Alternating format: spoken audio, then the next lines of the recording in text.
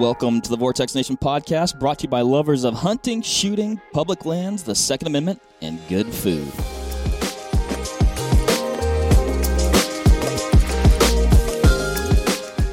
All right, what is up, everybody? Going to talk about one of our favorite topics here at Vortex, and that's deer. Deer. They're dear to us, Jim. Oh, dear. Oh, dear. Exactly. Oh, yeah. But a little twist to this one, because one thing that we haven't talked about, really, I don't think ever on the podcast, is Texas deer hunting. Deer hunting in Texas, in the great state of Texas, very strong deer hunting culture there. Lots of deer hunters.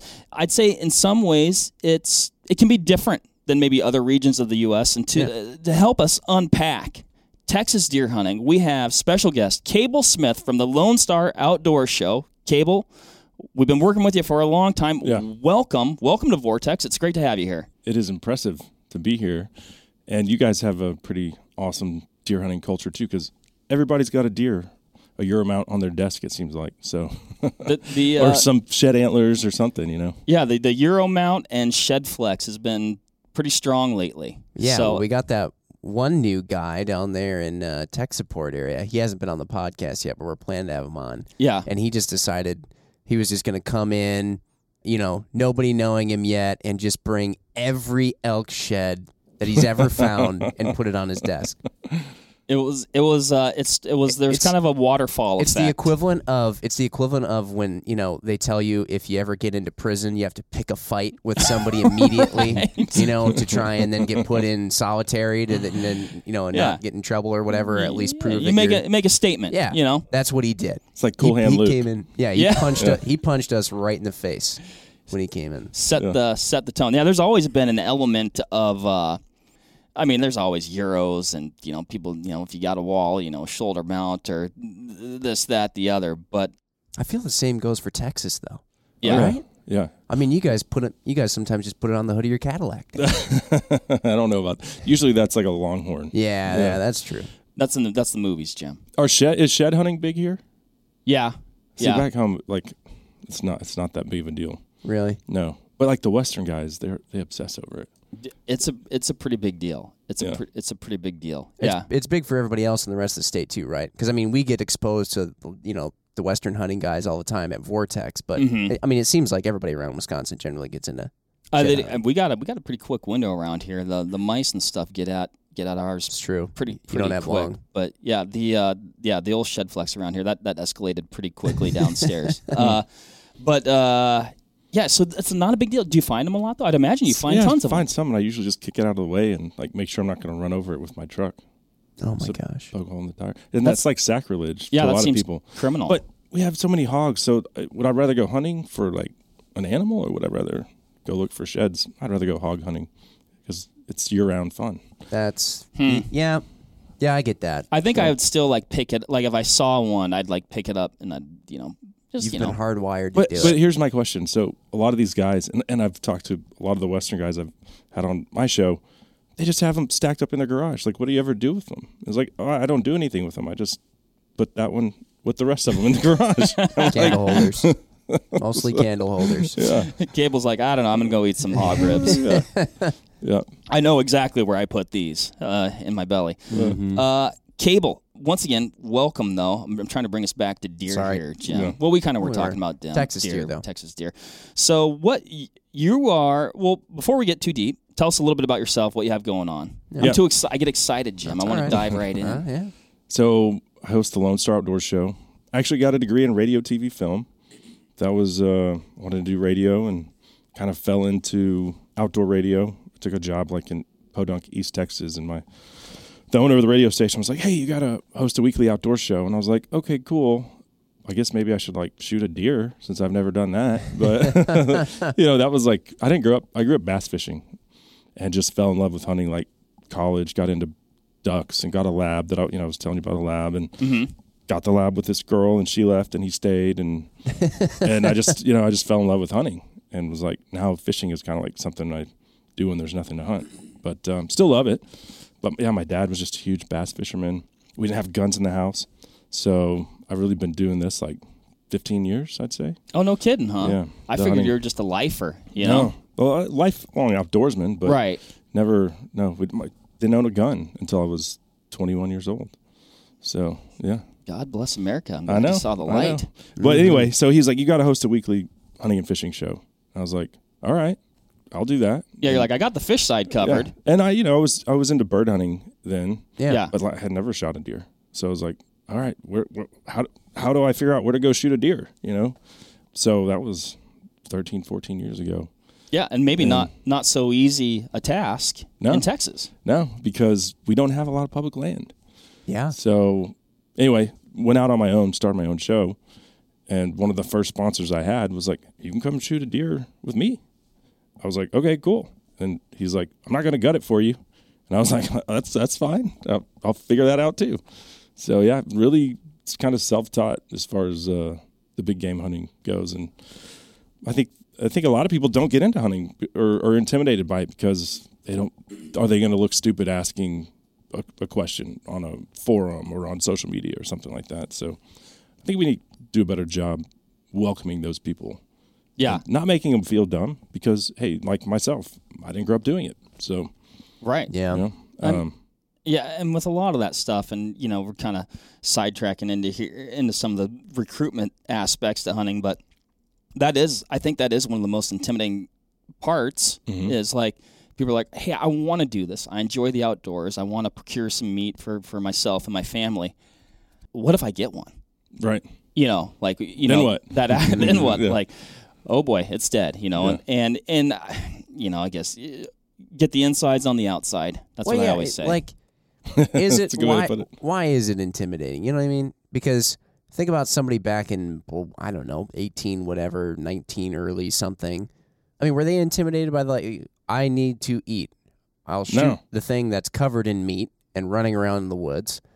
You just go up to it, and like you said, Mark, I mean, yeah, okay, we need to eat that. Let's get the insides on the outside. But nowadays, it's so much like, well, what if some guy that's my friend on Facebook that's really not my friend at all tells me that I did it wrong? That's the only reason it's intimidating. Sure. I totally agree. Well, and I'd have to think from back then, too, Jim, like, not too many people are coming from a non-hunting family. They're like, if you did, you probably were dead. Yeah. Well, but also you could just YouTube it now. I mean, Yeah, that too. So there's definitely ways to do it. But yeah, so back to the question you asked. I've been doing this full time 12 years. Actually used my degree, which is crazy. Right? Awesome. Yeah. Congratulations.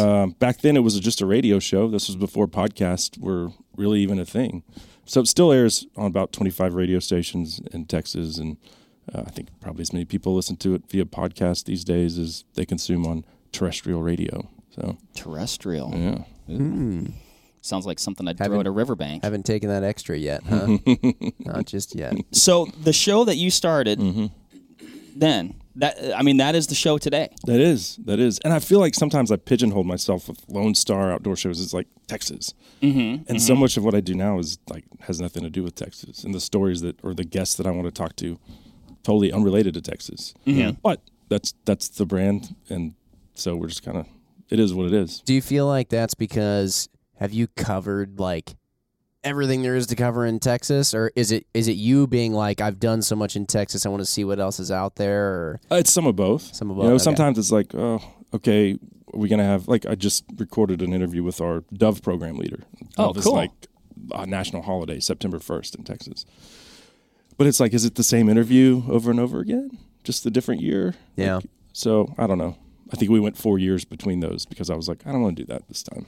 Yeah. But so I had this pair of dove nesting on my patio, and they are right now today nest number 4 of this. Like they started in March, here we are in August, and they're on nest number 4. So that made me think, what is up with dove biology? These things really nest 4 times So in a season? Same pair of dove. Yeah. And fully like raise them up, kick them out the nest, start Bye-bye, again. do it again. And didn't know the that biologist was like, they'll do it up to 6 times if conditions are good. that just seems inefficient. But Texans kill 7 million dove a year, so we need them to do that good work. Yeah.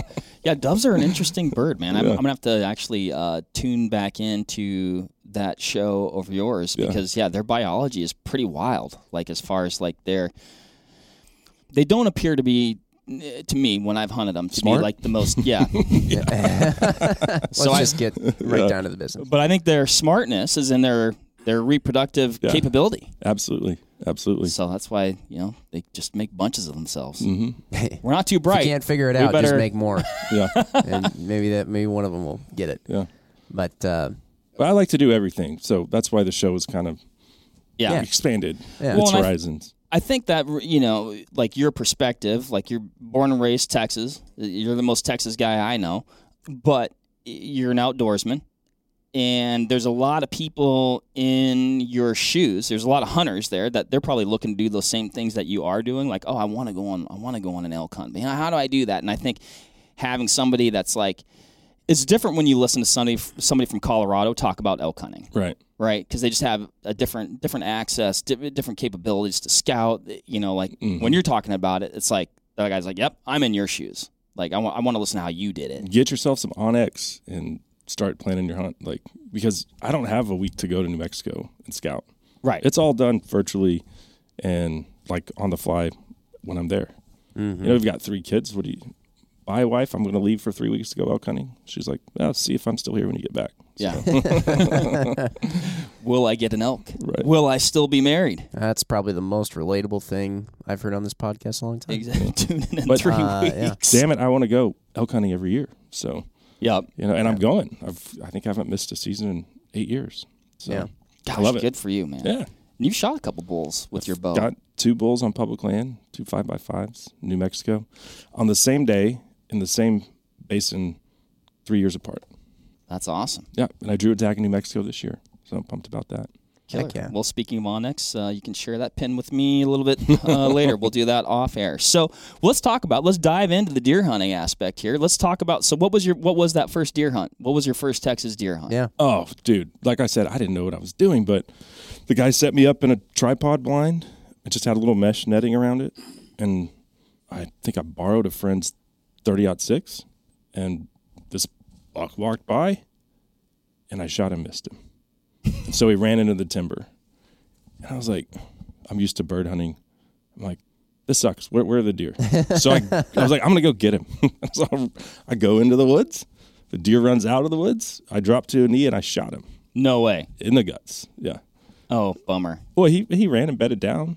And then, again, I didn't know what I was doing. I'm making myself sound like a terrible hunter here. But this is the evolution but it just, as an outdoorsman, right? You're not alone. Yeah. So I immediately go bump him. And he gets up and runs off. And then we spent the next 5 hours looking for him, where he would have just gone and died right there. Right. I mean, I watched him go lay down, but I didn't know what I was doing. So bumped him, and we eventually found him, and it was all smiles after that. And then it was like, now gut him. So get the insides on the outside. Yeah, I mean, and I think it's like you're like, oh yeah, I'm making myself sound like a terrible hunter. Those are things like obviously if you can avoid. Oh, and I shot a deer that was running too. Like a lot of people still think that, I think it's a lost art, but a lot of people are like, why would you shoot at a running animal? Well, what did people that needed food do? They shot at running animals. So yep, I think that happened. I think there's just certain things you're either good at something or confident with something. And would I do it again? Probably not. But at the time, it was just like living in the moment. There's the deer. Here's my gun. Boom. Let's do it. Here's what I'm out here to do, and that's part of that learning process that we were talking about earlier. Like a lot of it does come down to just going and learning those lessons. Some of which you're going to learn the hard way. Some things they'll work out famously. Other things you'll do different next time, right? I think really what a terrible hunter is. A terrible hunter doesn't mean you did something wrong. It means that you did something wrong and you didn't learn from it. Right. That's actually like, I quote terrible hunter. Yeah. Or sometimes you still do things wrong, you don't even know it, and then you didn't learn from it. I mean, that just happens too. But if you just blatantly, I'll do that again. then that might be an indication. Yeah. Right. that worked terrible. Yeah. I'll probably try that again. From there, I went to leasing my own property the next year and started like learning how to age deer and, what does a 3.5-year-old look like on the hoof compared to a 5.5-year-old.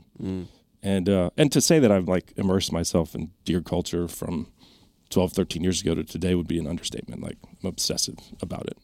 So it's the bug bit me for sure. That's crazy, man. What is like the quintessential deer in Texas? Up here, you come into Wisconsin, the whitetail reigns supreme. You go out west, everybody talks about the mule deer. You know, there's kind of different. What do you got in Texas primarily? Oh, whitetail. Whitetail's king. All right. Yeah. Big bass, big bucks. That's what we pride ourselves on. So, yeah, it's whitetail. We do have mule deer in like the west part of the state. Yeah. And I have dabbled. I got a mule deer lease one time out there. But no, it's all whitetail. Yeah. Right on. That's what we're crazy about. I mean, so kind of dovetailing. I mean, Texas is a big state. Mm-hmm. And you guys got a lot of ground. There's like 3 really distinct, I would say, they're not subspecies. They're all white-tailed deer. Yeah. But North Texas has big-bodied deer, big racks. The hill country, like around Austin. So like where I live, Dallas area, big deer. And there's 3 counties that are archery only that were closed from the 70s until 2012 or 2013. And then they opened them back up. They were closed completely. Why? Dallas, do you know why? Rockwall, and Collin County where I live. I think just because so many people. Okay. Collin County just didn't have any deer. Oh. So, but a lot of the like area lakes have deer like taken up there and expanded their ranges. So they opened those 3 counties up and the huge deer and great age class. So, you know, it's harder to kill them with a bow. So they've got a lot more big bucks. And just the proximity to like the city and stuff. It's just no rifles, I think, has kept the anti-hunters at bay somewhat. Okay, gotcha. Yeah. They're not seeing it and hearing it on a regular basis. So a little more discreet. But leases are expensive, man. Like at least 20 acres. Do you want me to tell you a dollar amount of what that cost? Yeah. I mean, yeah. You said my wife's not listening. Yeah, you so said it costs $5,000. You know, I wrote it off for business expense, but 20 acres for $5,000. And then I have a lease like 2 hours northwest of Dallas. It's like $3,000 for 800 acres. So I mean, oh wow. Oh. Yeah, so you can see the contrast there. Yeah. So how does the leasing process work? That's something that I'm just that not guy familiar put with that at all. 20 acres on Facebook, and he had 20 phone calls that morning. Oh my gosh. And he had actually heard my radio show, and he's like, I know you'll be respectful of the property. And it's like, if you want it, it's yours. He's like, do you want to come look at it? I was like, no. I know the creek that runs through your property, what lake it comes off of. I don't need to see it. I'll send you a deposit. And so that it's cutthroat deal. Like demand is exceeding supply. Yes. So what? So then, most certainly, you killed a big deer on that. I did place, not kill a big deer. I watched a 175 run around all season long, and he was on the property on Halloween. I was on the property on Halloween. I was there in the morning, and I was taking my kids trick or treating that night. Here he comes by my pop-up blind.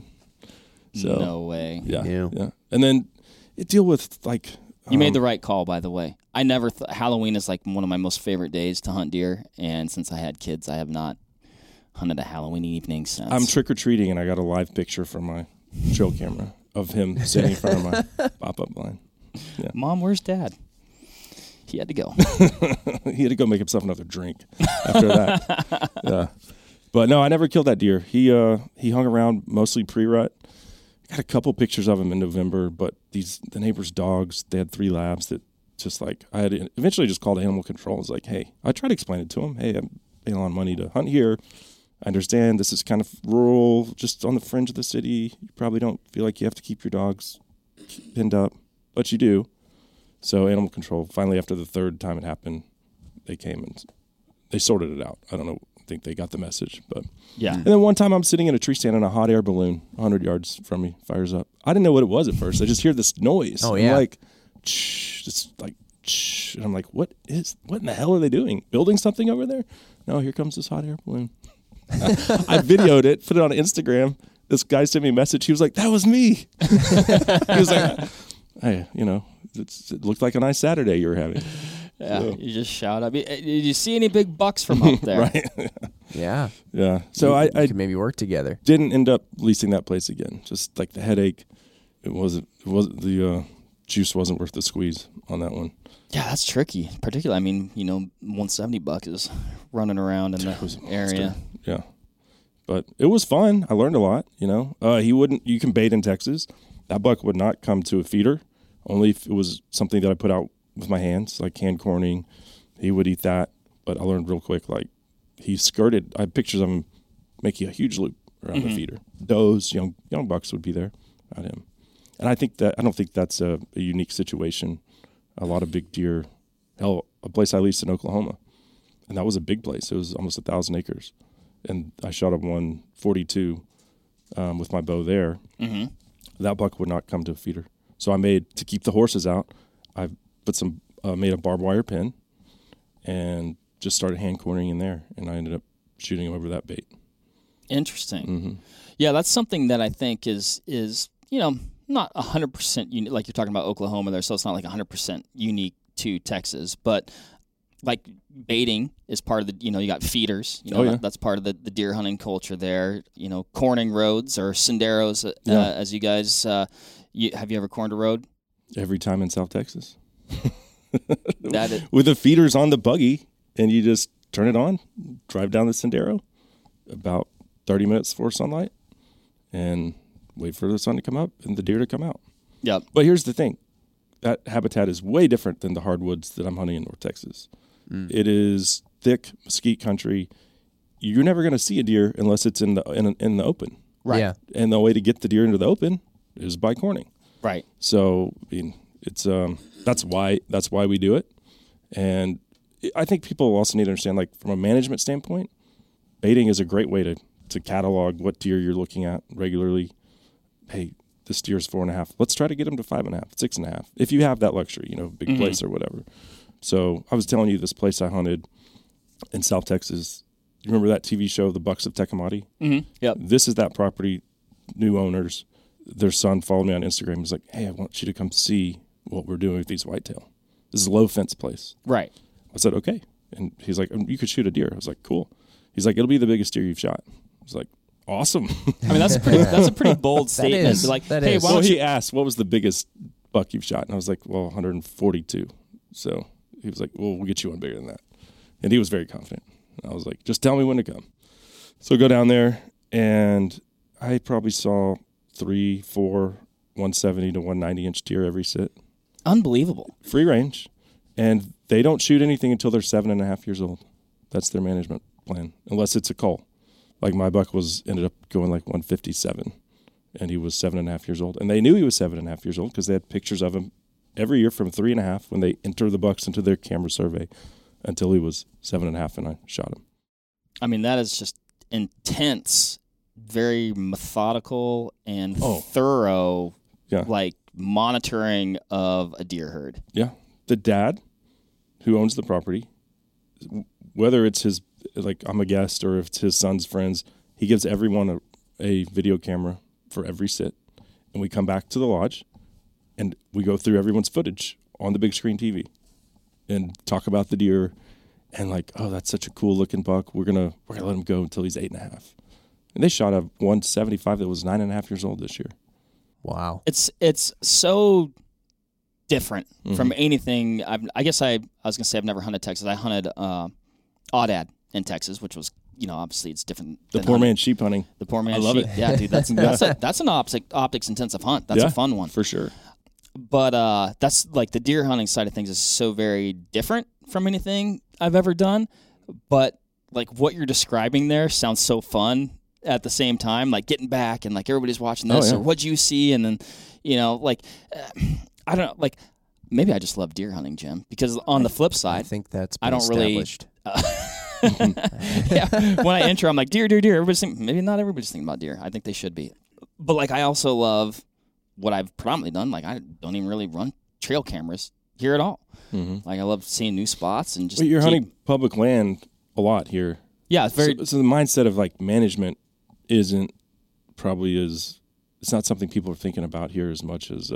Right. If you have a lease or your own property in Texas, like the average deer, the age of bucks that get shot in Texas is still 2.5. So. Oh really? Yeah. I didn't know that. It's not on everyone's mind, but if you have your own property and you have nice deer or a nice lease, then management is something I think we're all like. The place I have where I rifle hunt, where I take my kids, family friendly, we try not to shoot anything less than 4.5. But every year somebody shoots a 3.5-year-old and they apologize on the group text. It's like, sorry. We're like, it's all right. It is what it is. Yeah. So Yeah, we live, I think a lot of places are probably similar to Wisconsin. Like we live in, like we have a lot of public land here, which is great. We have a lot of private land here, which is great. And then you have, some people will lease properties. A lot of people buy even recreational properties here and manage them, as tightly as they can. We have, I think, by and large, here, like smaller parcels, like 300 acres would be that's a pretty big chunk. Big chunk of land around here. Yeah. So you kind of, it's almost a smorgasbord of like, number one, obviously it's, do you have the means to get a lease, or do you have the means to own a property, or maybe you have a lot of family properties here that are getting passed down generation, or farmers and things like that. But yeah, like I got an opportunity at a lease from a really good buddy of mine who sells like recreational properties and things like that. He's like, hey, this lease came up, and I'm still like kicking myself for not jumping on it, because I probably should have, because I'm pretty confident like I would have been able to go kill a deer or two there, and it wasn't extraordinarily expensive. But then I also, like, if I went to Texas, I'd be like, well, that's what we're doing, because that's just what you do. Like, you don't really have, like, if you want to hunt deer in Texas for you and your family, like, you are getting a lease. Like, you are getting that a is lease. your ticket to deer hunting. That is, I'd say, the major drawback. Yeah. Because Texas is like 98% privately owned. So there's public land, not much though. Like there's a lake, a WMA, hour and a half from my house. You can bow hunt there. Yeah. That's an hour and a half from my house, and it's bow hunting only. It's not something where you could like introduce your kids into hunting. Does it just get pounded with people too? It does. Okay. And there those places do exist, but it's high foot traffic, and there's not a lot of rifle hunting opportunity for sure. Mm-hmm. Texas has some drawn hunts and stuff, and I have done those before, drawn a hunt, but yeah, by and large, public land deer hunting in Texas. If you get a buck on public land in Texas, you've done something. Yeah. Yeah.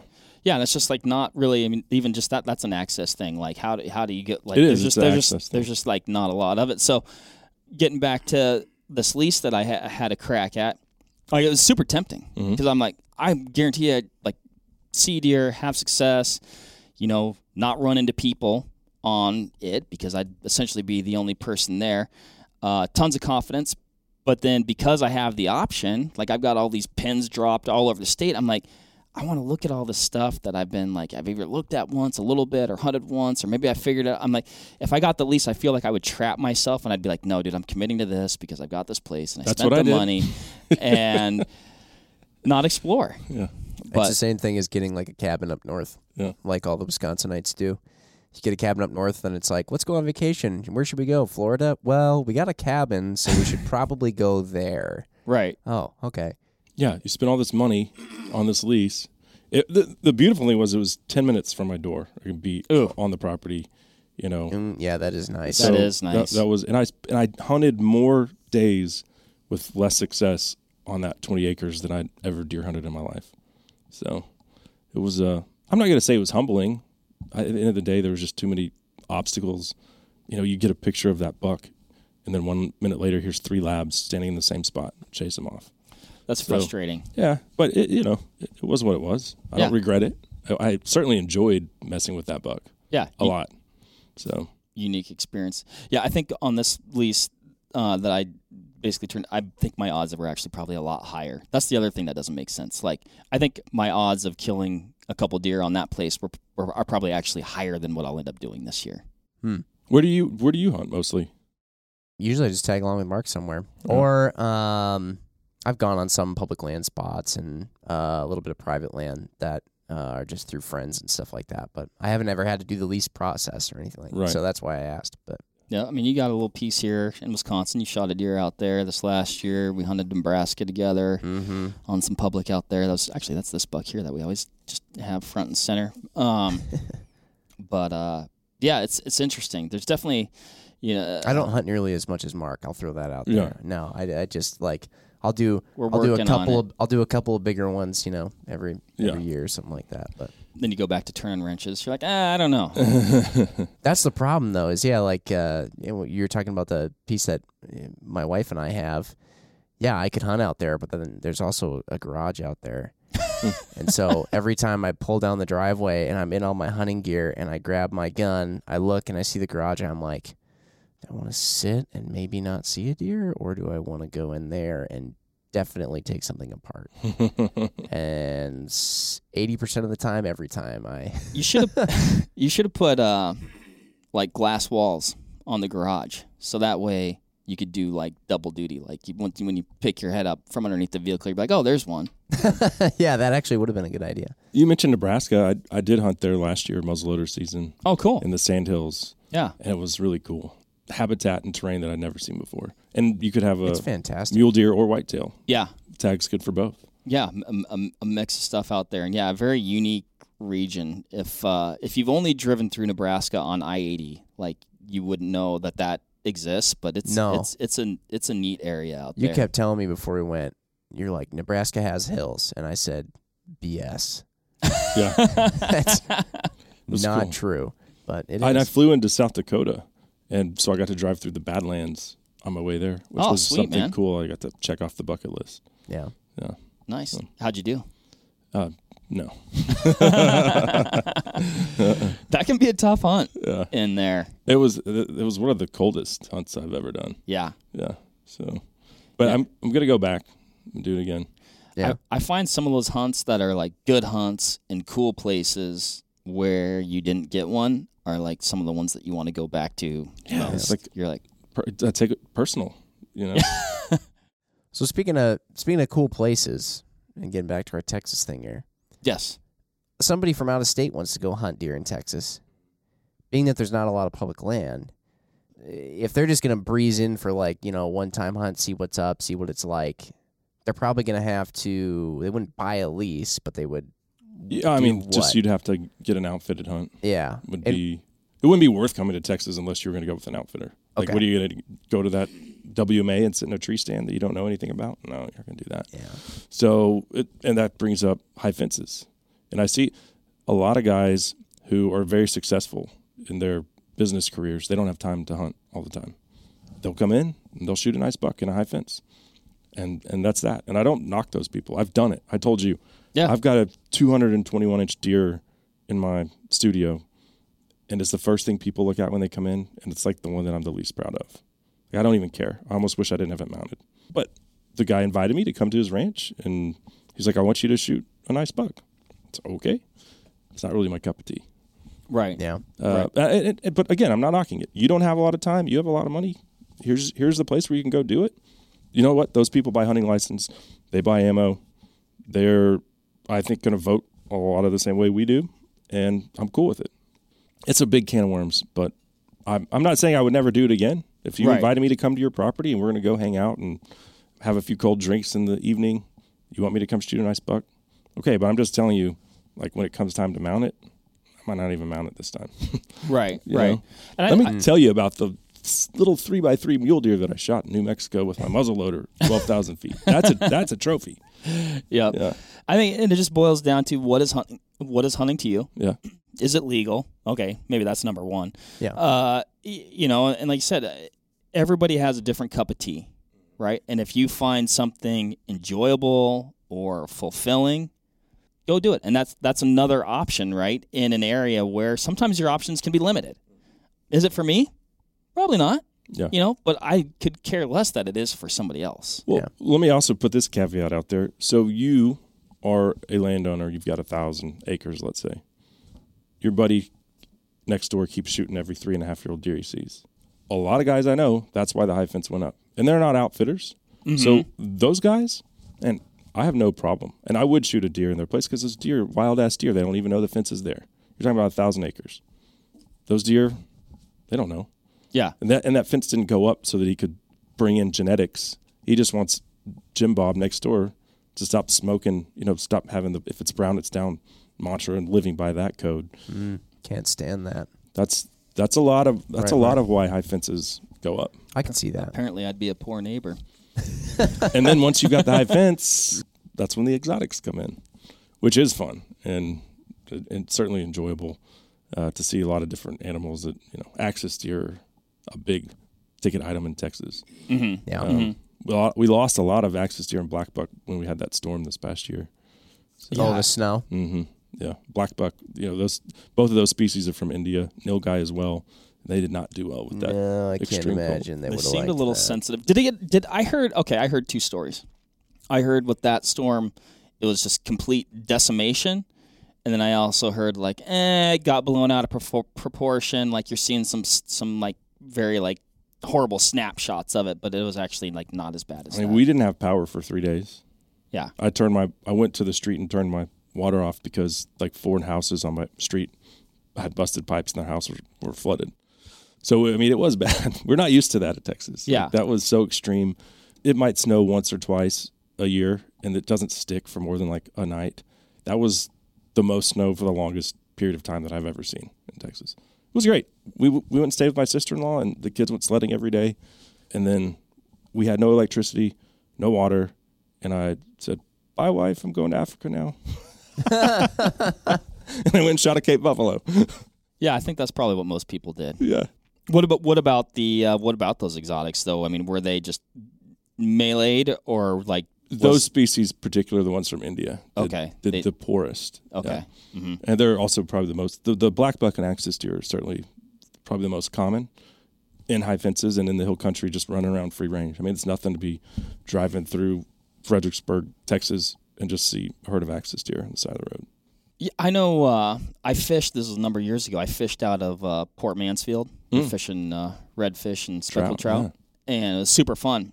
But where we're staying at was like kind of like this little like complex of like cabins, if I recall correctly. And there was just like a feeder, kind of like a neighborhood feeder. Yeah. And they're like, "Oh yeah, there's this nilgai that's been coming to the feeder really consistently." And I was like, "Yeah, man, I don't know if I want to go fishing today. I think I might just kind of hang out here." But I ended up fishing because that's what we were there to do. But always remember that. And that was like a free range. Like it had gotten out from somewhere. They introduced them on the King Ranch in like 1930s. And I think that's in fairly close proximity to that area, right? Yeah. Well, and the King Ranch is hundreds of thousands of acres, so it's massive. Yeah. It covers a huge stretch of that coastal area. But yeah, those nilgai. Big enough ranch that you can get a pickup named after you. Yeah. That's significant. Yeah. But I've hunted down there for nilgai. It's fun. Yeah.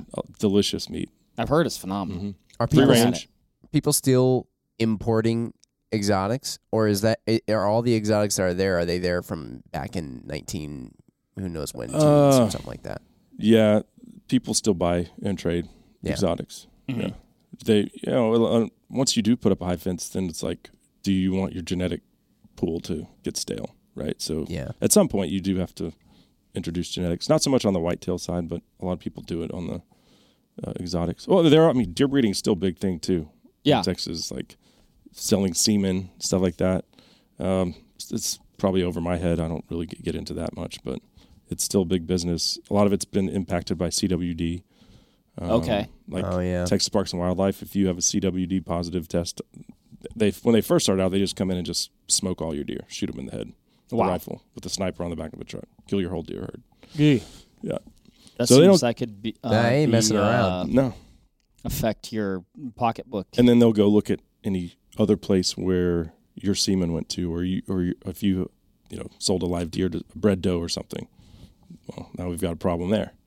So they're not messing around with CWD. I know you guys have CWD up here. It's probably a lot more prevalent here than it is in Texas. Mm-hmm. Well, probably because we don't have people running around sniping everything that anymore. Like it's got CWD anymore. Well, I mean that was.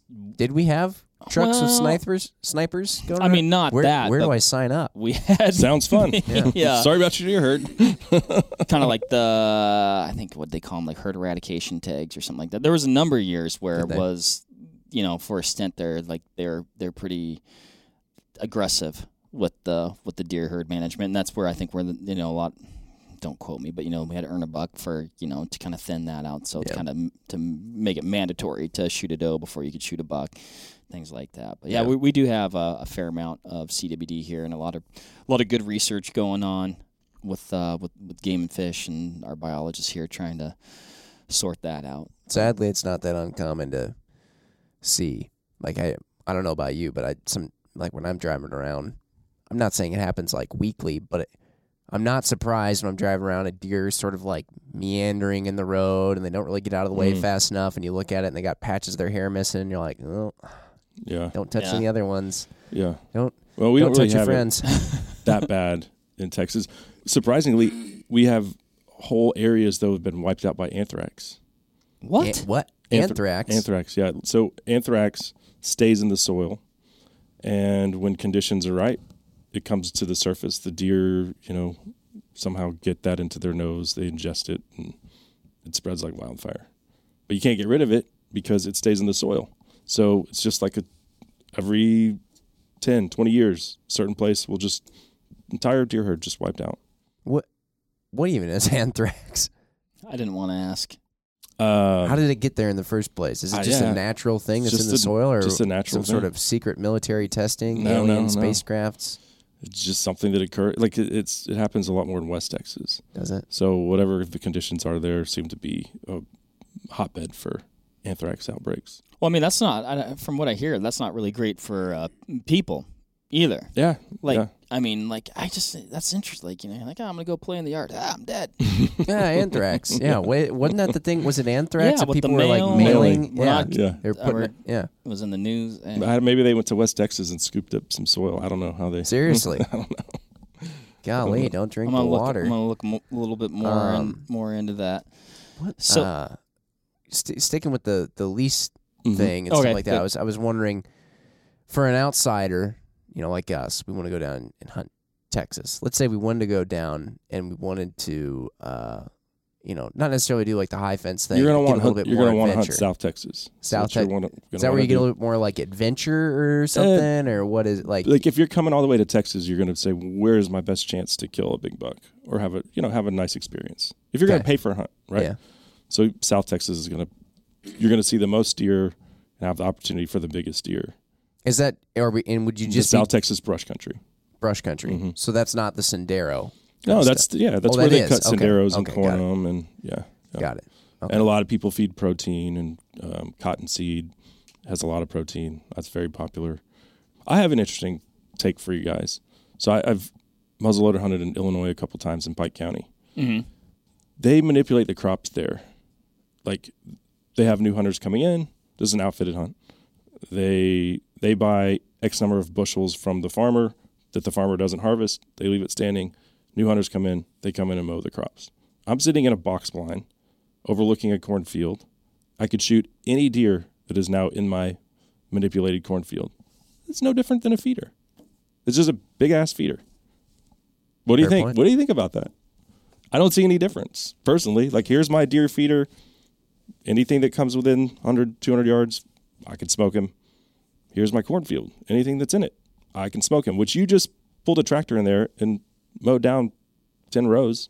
It's completely different, Cable, because on one side you have a maintained man-made path with corn in it, and then on the other side you have a man-made path with corn in it. Right. I like your take. I get the difference. I see it. Yeah. No, absolutely. But I just find it see when you put it when you get it in its proper context. Glad we sorted that out. Yeah. But I just hear the Western guys. It's different because they don't hunt over bait, and fine. If I'm going to play in their woods, I'm doing the same thing, and I love it. Elk hunting is my favorite thing to do with a bow. But like when the Midwest people like frown on, well, you guys aren't frowning on it. No. But Illinois, Iowa, places where they do that with the crops, I'm just like, wow, what's the difference, really? Yeah, I mean, how many times do we hunt around here and we're like, all right, let's find the egg. Oh yeah, exactly.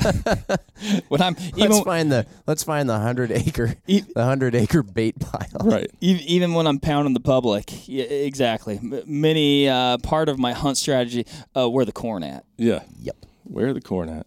The yellow gold. Yeah, that's interesting. And I've seen on different shows and things like that. You're talking about even just North Texas versus South Texas. Outside of those paths, like it seems nearly unnavigable through like that crazy, like low, thorny brush. Have you ever had to get into that stuff? The first buck I ever shot with a bow went into that stuff, and me and my buddy spent 3 to 4 hours on our hands and knees tracking this deer. We eventually found him. Yeah. I mean, he went a long way and had to put another arrow in him, but I mean, this was, like I said, the first buck I ever shot with a bow. So, again, kind of like the rifle thing. Not that great of a bow hunter. Right. But you learn from those experiences. Well, Ended up harvesting the deer, but that was not a fun tracking job at all. I mean, were you torn to shreds afterwards? Yeah. Oh, everything can cut you, bite you, scratch you, rattlesnakes. I mean, it's freaking December, and you're still worried about rattlesnakes in South Texas. Yeah. So if you don't have snake boots, don't come. Rattlebugs. Rattlebugs. Yep, that's our slang term for them. Rattlebugs. Uh-huh. Yep. Bugs have legs. I don't know, man. I'm not really scared of snakes. I'm not. I mean, But you don't I respect hunt them. in a lot of places where there's snakes around a lot. No, not a lot. Not Like a you lot. see a snake and you're kind of like, nah, And boom. just shoot him. Yeah. I've seen, but I feel like some people are like, Some people get every snake wound up does about not get killing a pass. snakes. You know, some people are. Oh, You know, people why are, would you kill a non-venomous snake? And if I see like a rattlesnake out in the woods, I'm not going to kill it every time. But if it's by camp and my kids are around, I'm probably going to kill it. Yeah, I think that's you got some different set of circumstances And there. for me, it's just I don't know anything about snakes. Oh, there's so So, many like, cool the- snakes like that eat rattlesnakes too. Yeah, that's what pretty snake eats a freaking rattlesnake? I can't remember if it's the blue indigo. Ooh, But I have seen those in South Texas. In the So same. then, should a human be more afraid of that snake than a rattlesnake, or should No, they be like you should try to friends, like catch the that enemy snake of my and play enemy with is my? All right. Oh, I don't know about. well, I mean, I'll go with not being afraid. Yeah, but no, I mean, a lot of people just don't know anything about snakes, like me. Mm-hmm. You know, I see a milk snake, and I'm kind of like, it's slithery. I'm not used to seeing it. I don't know what it does. Yeah. You know, and like that one garter snake that one time lunged at me. It was a big garter snake. Lunged at me with its mouth open. I don't know what that means. It's just poison or posturing, but Seemed aggressive. Spring turkey is the time that I'm the most worried about snakes because you're sitting on the ground yeah. and you're sitting under a tree where there's leaves and stuff. It's just like that's. You ever have one just come down and tap you on the No, shoulder? thank God. Yeah. No. I had a buddy that got bit by one. Rattlesnake? Yeah, little one. Put him in the hospital for a week. No kidding. Oh yeah. Oh man. Yeah, it was a bad deal. Where'd he get bit? On his foot. No kidding, huh? Mm-hmm. He did not have on snake boots. Was he? He walked outside of his porch to watch a electrical storm, and it had come up on his porch to get warm, and he basically he had flip flops on, and it tagged him. Bam. Not when you're expecting to get bit by a snake. No, you're out watching lightning. No. Snap. Yep. We had spiders on there too on your list. Yeah, when I was hunting Aoudad, we stayed in this it's kind of like a tin shed, like an outbuilding. Had some cots in it and a little wood stove. And I've only seen probably a handful of black widows in my life, but this one was a large. Like if you're if you're watching on YouTube, the body of it was about the size of like this microphone that's next to my mouth. Thinking it's not a black widow. Those But give me the willies. it was huge. Yeah. At least to me, it was huge, and it did not get a free pass. No. You kill it. Yeah. I found them in my deer blinds before. It's always an unpleasant surprise. I don't. How aggressive is a black widow? I didn't really ask. I just kind of. Do they seek you out, or are they just sort of like I don't know. defensive? off instinct? We have brown recluses too. Those have been in our Mark, house. Mark knows a lot about really? those. Yeah. Really good brown recluse identifier. Maybe MC Ryan, if you're watching on YouTube, can roll that clip real fast. We'll just I splice it don't in. even know what clip you're talking about. You do. Oh, The one where you scared Eric and I into thinking a Subaru was going to drop we on still our don't know if faces. it may have been one. Yeah. I could have saved your life. It crawled underneath Eric. It was underneath him. Yeah, and then oddly enough, was you huge. made Eric strip down to his boxers. And myself. I was concerned about your safety. That's right. Do you guys use blinds up here? That's something we haven't talked about. A lot of folks will. Yeah. Yeah, they'll use just pop-up blinds, kind of like those, those hay bale style blinds. If you've got, for those, it's like, okay, I've got a property that I either, own or can hunt every year. I mean, it's a common thing, too, to be driving by. Like, a lot of farmers will make side biz on building blinds and then shipping them to people and stuff like that. People just buy them from farmers, elevated ones. And, I mean, it's not uncommon at all to see out at the edge of a big field. I mean, that's big business in Texas, regardless of if you're in South Texas or, where my lease is. Like, here's a corn feeder. Anywhere from 100 to 200 yards, there's a big box blind. Yeah. And I love it because my kids can come sit with me, introduce them to hunting. That way, my son shot his first doe out of a blind last Thanksgiving, and I think it's a phenomenal way to get kids, because kids, they want to be comfortable, Right. and you want them to be quiet, Yep. and it's the best way to to achieve both of those things. That is. Oh, for sure. Controlled, quiet, comfortable. If you can fidget, if you're a fidgeter, well, oftentimes kids are. You can move around. You're going to be less, My son's like got his binos. He's like never still. And that's awesome. Yeah. That's awesome that he's into it. You Yeah. know, he's not like, let me, play with my iPad until Dad tells me a deer shows up. Right. He's like Yeah. obviously actively involved in the hunt, which is super cool. I'm sure your scent goes down. You're not having, to worry less about the wind. Rifle hunting is probably infinitely more popular in Texas than bow hunting. We have a lot of bow hunters. There's just a lot of hunters. But, it's the first weekend of November. It's there's gunshots going off everywhere. Yeah. So let's talk about timing, right? So, when I think of whitetail hunting, I think, you said first week in November. That's rifle season, yep. Okay. And when I think rut, I think first week in November. What about, so your rifle season in general starts first week in November and goes till? Typically the middle part of January. Middle part of January. Yeah. Oh. Well, that's a long gun season. That's generous. We shoot a lot of deer. Yeah. A lot. I think your tag comes with your license comes with 2 buck tags and 5 doe tags, something like that. I know Or when 3. I don't know, you shoot 5. I should know this. My license is in my wallet, but we can shoot a lot of deer in Texas. I never tag out. It's too many deer. Yeah. So. It's a lot. You guys are very generous. Oh, yeah. With your tags, too. Even to out-of-staters. I remember when I did that aoudad hunt, and I think if I recall correctly, I had deer tags, turkey tags, odd tags. Oh, yeah. Like, it was like, I was ready to rock. We don't price gouge people. We like them to come hunt in Texas. Yeah. know? But, dude, so when I had that place in Oklahoma, it was a sweet deal. You want to hunt bow season? $600. You want to hunt a 10-day muzzleloader season? Okay, we'll give you a deal, $600. You want a rifle hunt? It gets even better, $600. So $1,800 if you want to hunt all the seasons for an out-of-stater. And could you have shot a buck in each one of those seasons? Could you have killed 3 deer? No. No, just one. I think I could kill 2. But our lease was just the landowner, just like 1 buck. Oh, per person. gotcha. So, Okay, I see what you're saying. But now. Okay. I was like, $1,800 on top of the lease price. I was like, you don't want people to come to your state and hunt.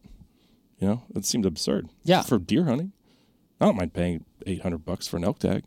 Right. Yeah. But Everything's I always say it's so contextual. And just it's kind of what you've gotten used to. Like, it's like the going rate for an elk tag is about $800. So I guess, $800. If I want to hunt elk, I better not mind paying. I still mind a little bit though, man. That stings. Every time you buy an elk tag, man, that stings a little bit. yeah, our bow season starts October 1st. Okay. Or I think it's the first weekend in October. Is it whatever's still closest hot? Then is that still hot? Sometimes people don't even go.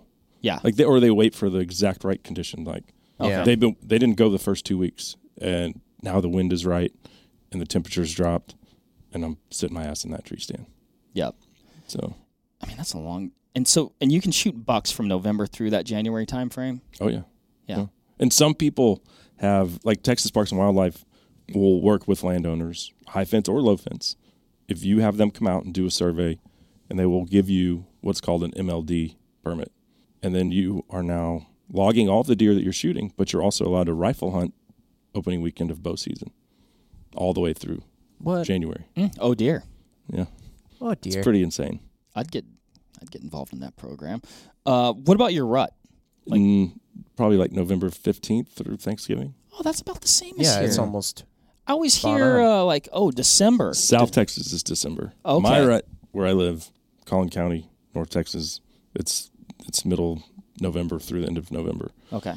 South Texas, where I shot that buck last year, and I have hunted quite a bit down there, it's like Christmas.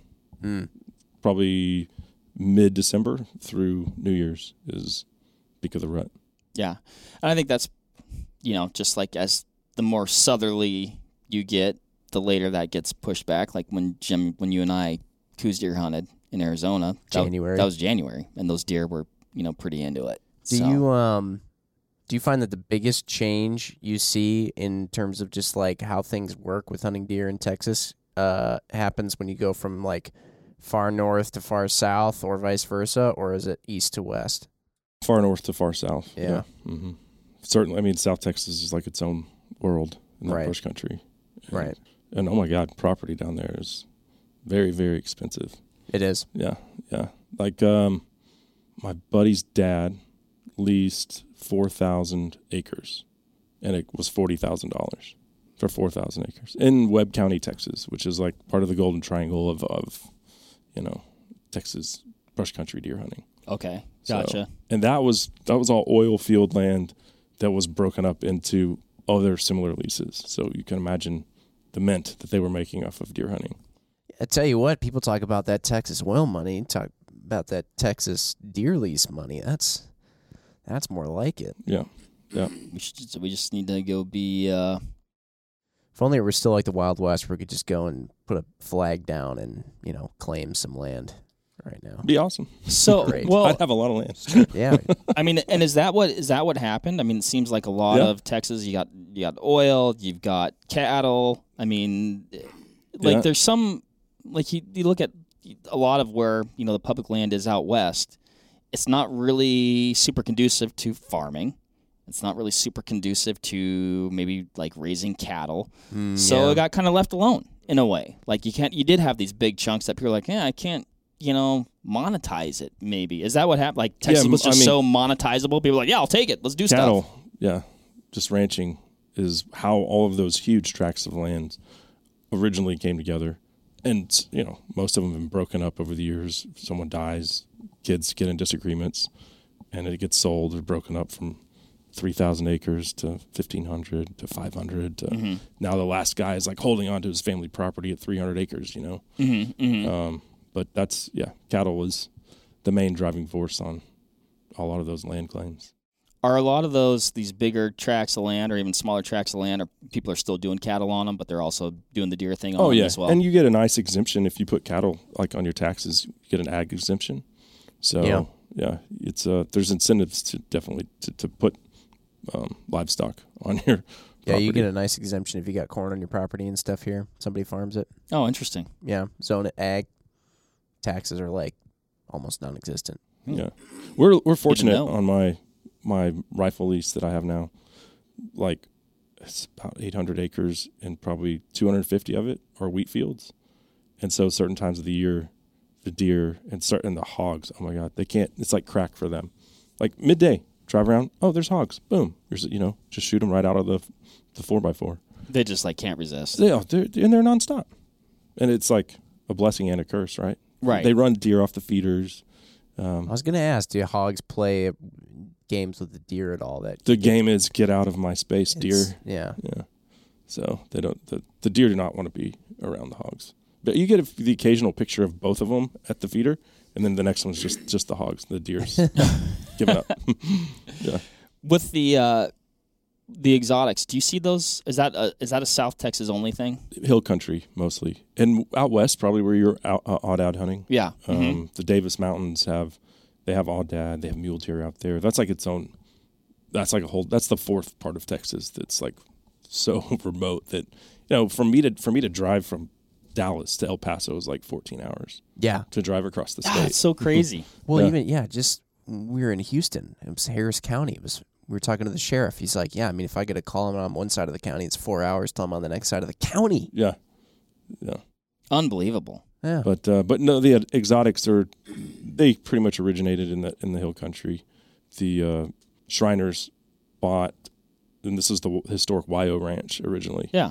They bought some black buck from the San Diego Zoo in like the 40s. I think the cattle industry went into the crapper.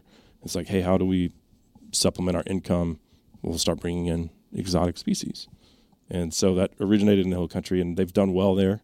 And it kind of, you won't see exotics outside of a high fence where I live. Okay. There's none. Yeah. So it's not a thing in North Texas. In the brush country, it's not a thing. Now you go where you were fishing, Port Mansfield, again, Nilgai. There's some other exotics in that area, but it's pretty much the hill country and then that coastal area. And now it's a little bit like it's not limited to the high fence stuff. Like some of these things have gotten out over time, and they're just, doing their thing. Yeah, a lot of people kill axis deer free range and are proud of it, and they should be. Yeah. That's axis deer to me are a little bit more wary than a whitetail. So A little more tuned in, huh? Mm-hmm. Yep. Is that because they are in some ways more desirable? Or they're just I just think like inherently they're just a little more skittish. What, for somebody not familiar, maybe a friend of mine. asking for a friend. Yeah, exactly. Axis deer. I'm trying to go through my mental photograph list of different types of deer. What do they look like Spotted, again? the horn's kind of its one main beam that has a little, brow tine. Giant horned fawns. Oh, okay. I mean, they're not fawns, but they have that. Oh, they're bigger than whitetail. They, average 200, 180, 200 pounds. Yeah. Yep. But I get what you're talking about with the spots and White stuff spots. like that. Yeah. Okay. Got it. Very cool. It's interesting to learn about all the exotics in Texas. Like fallow deer are cantankerous sons of bitches. Like a lot of people I know put fallow deer on, and they're like, well, let's get rid of these things as fast as we can because they will take over a feeder. They fight. They break fences. They're ornery. A little ornery. And they're bigger than axis too. Like they get 300 pounds, Jeez. 250, 300 pounds, and it's just kind of like that hierarchy there's of the instant regret of, oh no, now what do we do with these fallow deer? Let's kill them all. Let's get them off of this property. And when somebody has them on a property like that, they're essentially like, what's the word? Pets? No, these like are. do you have to, if you bring an exotic on, Mm-hmm. is there a tag you have to buy in Texas? It's like, oh, I'm buying an axis deer tag, or like if it's on a high fence property, they can go out and just shoot at any time, right? I think you still have to have a hunting license. It's always changing. We just made it to where you no longer have to have a hunting license to hunt hogs in Texas. Okay, interesting. So no license required. I don't know if it's the same for exotics. Yeah. It's never applied. I mean, I always have a license, so it's never something. Right. But you don't have to tag the animal. That's where I was getting at with the pet. The pets thing is probably the wrong terminology, but I was trying to figure. Well, you just you don't take it have to to have a hunting license to go and put your old dog down because it's whatever. It's like a private. You just animal. drop it off at the processor. Like more of like a livestock situation. Yeah, that's the thing I was looking for. Yeah. That's kind of what it's like, though, right? Yeah. You got to have a hunting license, but then you can just go at any time, essentially. Anytime, no closed season. You could shoot them at night with thermal. Really? Shoot them with a spotlight. Yeah. Wow. I haven't, but you Huh. can. Okay. They do a lot of management. Like, say you've got too many black buck on your place. They do a lot of management like that. And then they have like an exotic meat cooler company. Mm-hmm. Bring their cooler with. They've got to have like a Texas Health Commission inspector there, whatever it is, inspecting the meat, and then they can put it on the market and sell it. They do a lot of that with nilgai. Yeah. All right. Mm-hmm. You'll see nilgai in restaurants. That's super cool. Good I think stuff. One of the coolest things, or one cool thing, I think, is like when you're talking about some of that hill country, South Texas stuff. If you were to go on a hunt down there, number one, it's a cool opportunity, right? A cool opportunity to hit the rut later, which is like maybe outside of like some of the primary stuff that an out-of-state person might be doing. And then you might not never know what you're going to see. Yeah. Get some cool opportunities at some javelina. Neat That's critters. something like a bonus animal that people that hunt down in South Texas, lots of javelina. Yep. A lot. A lot of Texans don't know. You're only allowed to shoot 2 a year. I mean, there are people out there that shoot a lot more than that. And they consider them a nuisance. Do a lot of them just think, well, maybe not a lot of them, but do some of them just think it's a hog and they're like, it's a hog? I just think they don't. They just treat them like coyotes. Oh, weird. Yeah. That's so A lot of people shoot them and don't even eat them. I'm just like, what's the point? That does not make sense to me. When I was I said, they could treat them as a pest. Yeah. And Right. they have a stigma that's like the meat's not edible, and they do kind of smell. But I've cooked them, and they're perfectly fine. Yeah, I mean they got a little bit of a funk to them, but They have a scent gland right. that you have to cut out, and once you've done that, it's boy, we had a lot of fun hunting them. We didn't shoot one, but we had a lot of fun hunting them. I know that. Came close. Uncomfortably close. Yeah, when I was in Texas, we were glassing up this area, and I don't think there were any aoudad up in there, but there were a bunch of collared peccary.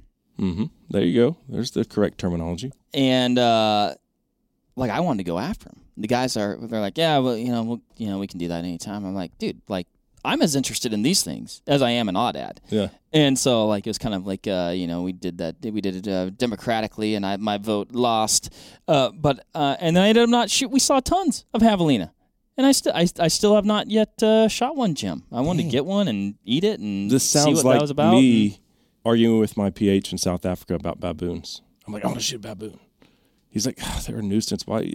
Just who cares? If we see one, we'll shoot one. Yeah. I'm like, well, there they are. He's like, no, let's go hunt like Plains game. I'm like, I've shot at baboons like at 500 yards as they're running away, but I haven't hit one yet. Those things are pretty crazy. They're mean, I hear. Like horribly, very like. Those are the ones that'll go for your crotchal area, right? I don't know. If they attack. I'll defer to Cable on this one. They're those just chips.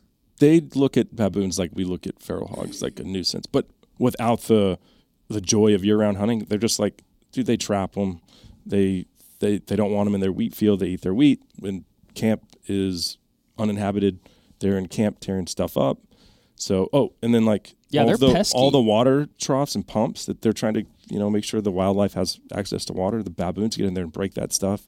So they do not, they don't look at them very kindly. Not. What are they gonna do that for? I don't know, Just, man. I'm a baboon. There's things I can mess up. Mm-hmm. I'm Go gonna and do it. But the big males, I don't have any interest in shooting a troop of baboons, but I do want a big male, like the European mount. I think with those big old canine teeth would be pretty awesome. I think they can be. I feel like I've heard some horrendous stories that involve baboons. Like even like, I want to go back and. Ask They're probably about true. that. Yeah, like not like of like acts that the baboons are committing. Right. Egregious. Egregious. Boy, we've gone from deer to exotics to baboons. You never know where the Vortex Nation podcast is going to take you. You want to hear something right. interesting? Yeah. I shot a free-range fallow deer in Africa in February. Okay. And the British, when they colonized that part of South Africa, they kind of viewed the wild game there as like too gamey. So they brought in these fallow deer. And now the fallow deer have just like the axis deer have done in Texas, like they have proliferated and they're rutting in February. Because I'd always gone in like July, which is their winter. Yeah. So I was there more in like their spring, summer, and that's when the fallow deer were rutting. So we went into the mountains and spent a whole day glassing. Pretty sure it was with my new Diamondback spotter. Okay. And found a couple bucks that were bachelored up, and sat there, and laid there for like 3 hours for him to stand up, and then shot him at 470 yards from up on a ridge. It was so cool. It's on YouTube, John X Safari's channel, but. It was one of my favorite hunts, and it's not even an African game. I was actually gonna ask if that was like one of your, because I could even tell just the way you're talking about it, like that was like one of your like most favorite Africa experiences. It was so cool, and because I'd always seen them, but they're all busted up post rut, and the guy's like, "Yeah, you need to be here earlier in the year," and I was like, "But I always come in July."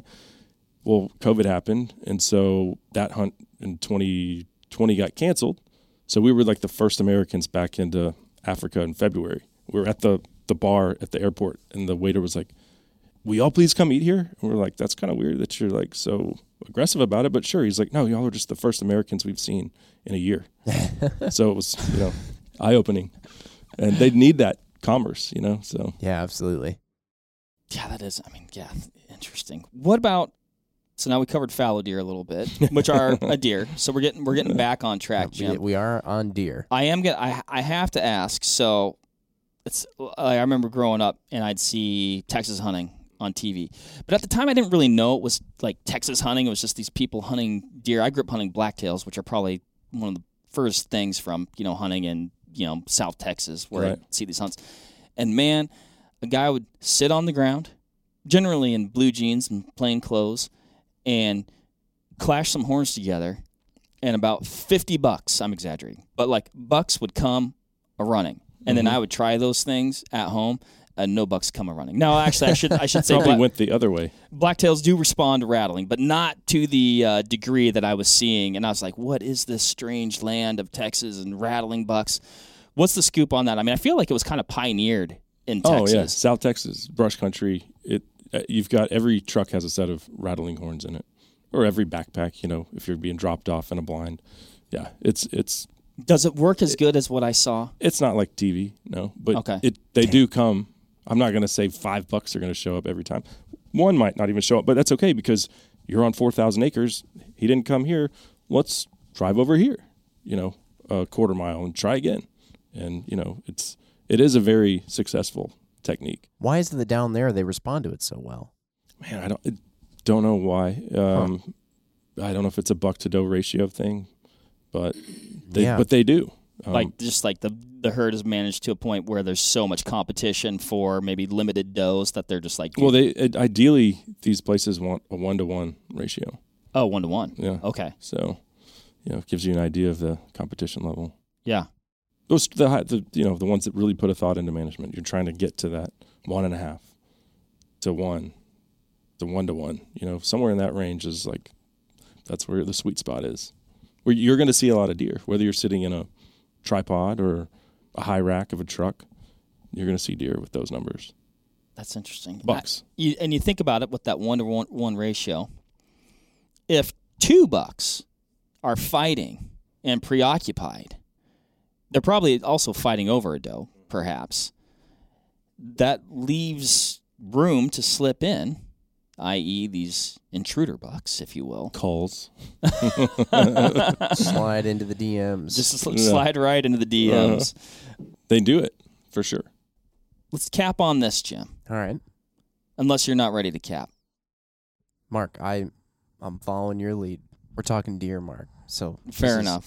This is all you. You can lead the Vortex Drives podcast next time. Born and raised Texas. I mean, you've hunted a lot of places. What do you love? What do you love about Texas and Texas deer hunting? Like, if you're gonna try and nail it down, maybe that's too tough a question. No, I think there's 2 things. The opportunity to shoot a nice buck is very available for any hunter. So it's a land of riches for big bucks. Number 2, I just love our culture of, if you are blessed enough to have a lease, or you have family land, it's one of those properties that's been broken down X number of times over the years, but you've still got 500 acres, whatever.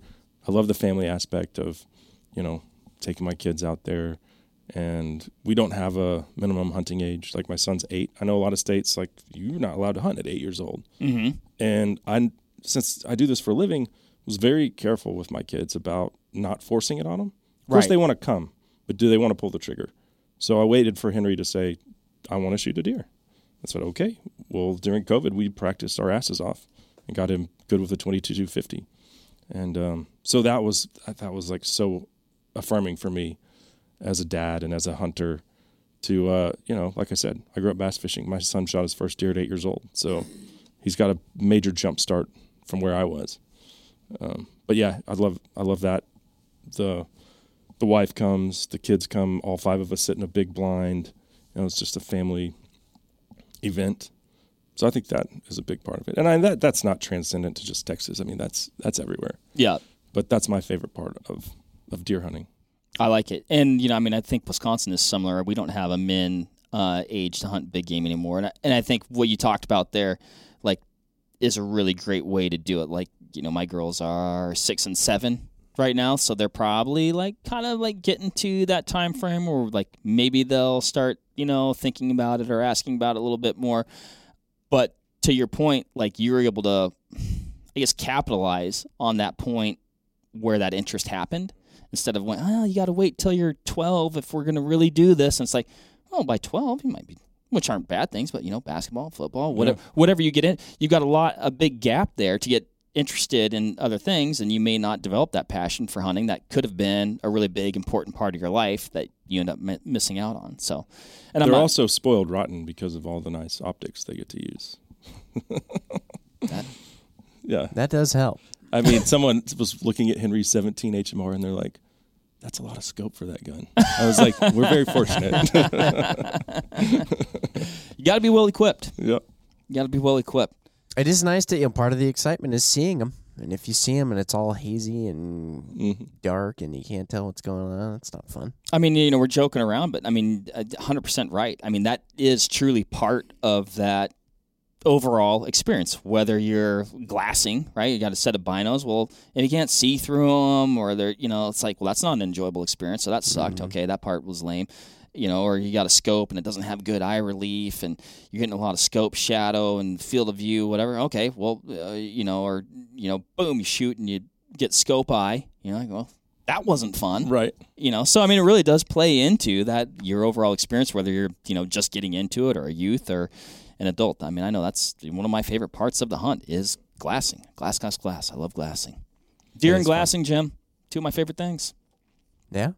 Maybe even your two most favorite things. It could be. I like, it's very rewarding when you're the Texan going over to Africa and you're picking out stuff with your spotting scope and showing it to your PH. So when you go to Africa, because I know it should be on your bucket list. But. I know. I have not been, but I do think about it. Paul Neese was just in Africa. We were on the same flight. This is crazy. Way. Yeah. The Cable and I were talking about this. He's like, yeah, I saw Paul on the plane to Africa. It is so Neese. In Doha, like Qatar. It's like, oh, hey, Paul. Fancy meeting you here. Paul has a knack for that. He was in a wilderness area, and Brad Brooks, who we just chatted with a little bit, great guy, Brad Brooks, Argali, they ran into each other in the wilderness area. Wow. Like, how many thousands of middle of nowhere acres? Like, oh, hey, who's that? Oh, hey, Paul. Running into Paul Neese would be, that would almost make the hunt for me. Exactly. I can go home now. I guess I'm in a good place. Paul Neese is here. Must be a good spot. Yeah. Yeah, that's how you know you've arrived. Cable, thanks so much for swinging by Vortex. It's awesome having you here. It's great to be here. And, obviously just enjoy you and the show and everything, and working together. It's always fun. And just looking forward to the next adventure. So thank you guys. Yeah. And for everybody who's wondering out there, this is proof that we do indeed like Texas. Right, Mark? You got us in a little bit of hot water a while ago, Jim. It wasn't intentional. No, it wasn't intentional. We had a Wisconsin versus Texas, little competition, friendly. But anyway, if you're in Texas and you're a big Texas hunter, tell us why you love it. Hunting deer down there and other stuff too. Like Cable mentioned, there's some other stuff. But otherwise, drop us a line in the comments below if you're watching on YouTube or over on Instagram at Vortex Nation Podcast. See you on the next one. We'll see you in Texas. Cheers. Bye. Bye. All right, that'll wrap it up for this episode of the Vortex Nation podcast. Thanks, everybody, for listening. If you like what you hear, hit that subscribe button, give us a review, or leave a comment. We want to hear what you have to say. If you have a question or topic suggestion, let us know that as well via the Vortex Nation podcast YouTube page or any of Vortex's social platforms. That helps us cover exactly what you want to hear so we can provide the best information to help you with your hunting, shooting, and related activities, and ultimately enjoy them to their fullest potential. Thanks again for listening. We'll catch you on the next one.